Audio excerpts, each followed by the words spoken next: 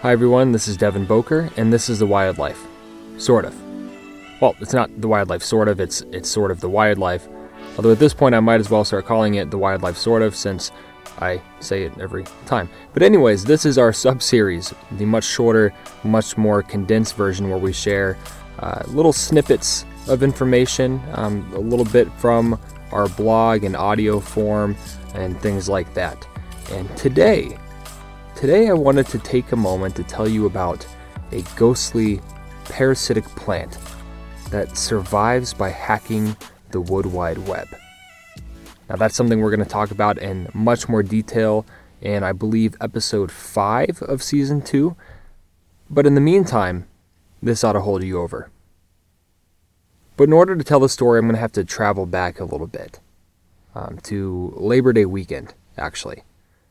My wife and I, with our son on my back, hiked about 15 miles across several of the Minnesota North Shore state parks. It was midway through our hike at Cascade River, just south of Grand Marais, where I spotted something in my periphery that I had never seen before.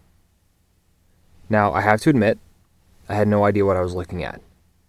The identity and nature of this Seussian xenomorph completely eluded me. At first glance, I concluded that it had to be a mushroom, or a fungi of some kind. Yet, after leaning in for a closer look, I discovered leaves? What appeared to be a flowering structure, traits that fungi don't really have. So, I did what any good millennial or naturalist would do, and I snapped a picture. Fortunate enough, we happened to be in the one spot of the park that seemed to have any cell service. So, I did a couple of quick searches, and I could have waited until later, but my sense of curiosity is a little bit too strong, so I decided to look then, and after roughly 30 seconds, I found its name. Monotropa uniflora. Yeah, it sounds like a pretty generic, bland, vanilla name, Monotropa uniflora, basically 1 in 1, so nothing too exciting there, but its life history was unexpectedly fascinating.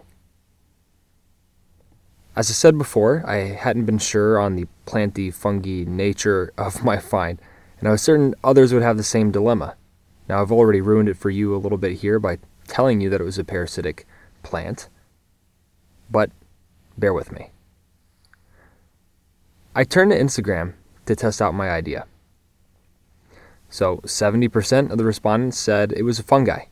30%, my wife, who doesn't really count because she had already seen it at this point, said it was a plant. The minority were right. This ghostly plant goes by several common names, ghost plant being one of them. Others are ghost pipe, corpse plant, or as it's referred to locally, Indian pipe. The first thing that you'll notice when you look at an image of this plant, and there will be a link in this podcast description that will go to a blog post about this and some pictures as well. The first thing that you'll notice is pinkish white with flecks of black. Certainly not colors that you often associate with plants, leaves, and stems. See, as you probably already know, the green pigment commonly associated with most plants comes from chlorophyll. And these chlorophyll perform several functions, all which are vital to photosynthesis and their life. The main one being the absorption and transfer of light energy into food, making it into sugar. The Indian pipe, as you might have gathered by this point, lacks those vital ingredients for photosynthesis. So how does it get its energy? How does it make food to survive? Well, it doesn't. The Indian pipe is categorized as a mycoheterotroph. That means that they get their energy through a symbiotic relationship with a certain host. Fungi. They tend to make their home, or host, of fungi in the family, I believe it's pronounced Russulaceae, but I know that I butchered that, so whatever. They produce over 1,900 species of gilled mushrooms. Remember, mushrooms are but the reproductive organs of fungi whose bodies exist beneath the soil in a vast network of fine white filamentous tubes called hyphae, which, when grouped together in a dense strand, are referred to as mycelium. This will become more relevant in a second. You see, fungi being fungi and not plants also lack chlorophyll, meaning fungi aren't capable of making their own sugar either.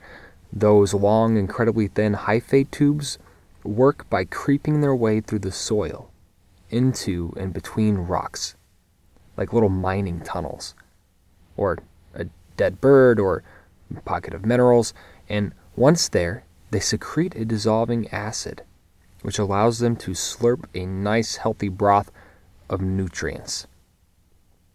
Nothing like a rock shake or a dead fish shake, right? Now, admittedly, this is a major oversimplification of a very complicated process, but as I said, this is a brief explanation that's intentional because we will be diving in much deeper, and I think it's episode 5, but it's midway through season 2. So, fungi are actively assisting in the decomposition of dead stuff, right? And they're mining for rocky stuff, right? Which means they are truly great at gathering minerals. But not so much when it comes to sugar, no. Which is why fungi often must turn to their much larger, friendly neighbor to borrow a cup of sugar. In exchange, they'll lend some minerals and phosphorus and nitrogen and micronutrients and a surprisingly large amount of water. I'm referring to trees, of course, or rather their roots. That family of fungi I mentioned earlier, well, they are what you would call mycorrhizal, meaning they colonize plant roots to form an intricate symbiotic exchange system connecting plant and trees to other plants and trees in a massive underground nutrient exchange and savings vault system called the Wood Wide Web. This means that Indian pipe, that non-photosynthetic parasitic plant I'm talking about here, is essentially inserting itself into a system like an Old West train robber or an ocean's heist to steal the hard-earned sugar from the fungi, which was originally made by another photosynthetic plant for the fungi. If that isn't excitingly mind-boggling and fascinating to you, then I'm sorry, but we can't be friends. And to make matters more interesting, the lives of Indian pipe are incredibly fleeting and difficult to predict, living what is referred to as an ephemeral existence. They require very specific conditions, the right amount of moisture after a period of dryness, in order to grow. Once they begin, they are typically full grown within just a few days. However, not needing light for photosynthesis, that means they can grow in a wide range of light conditions, including very dark. They first pop up in early summer, and they continue that cycle of parasitic existence until about early fall, when their waxy white bodies, standing up to a foot off of the forest floor, begin to wither to a brown and black as their seeds mature and fall to the ground, only to begin again the following year.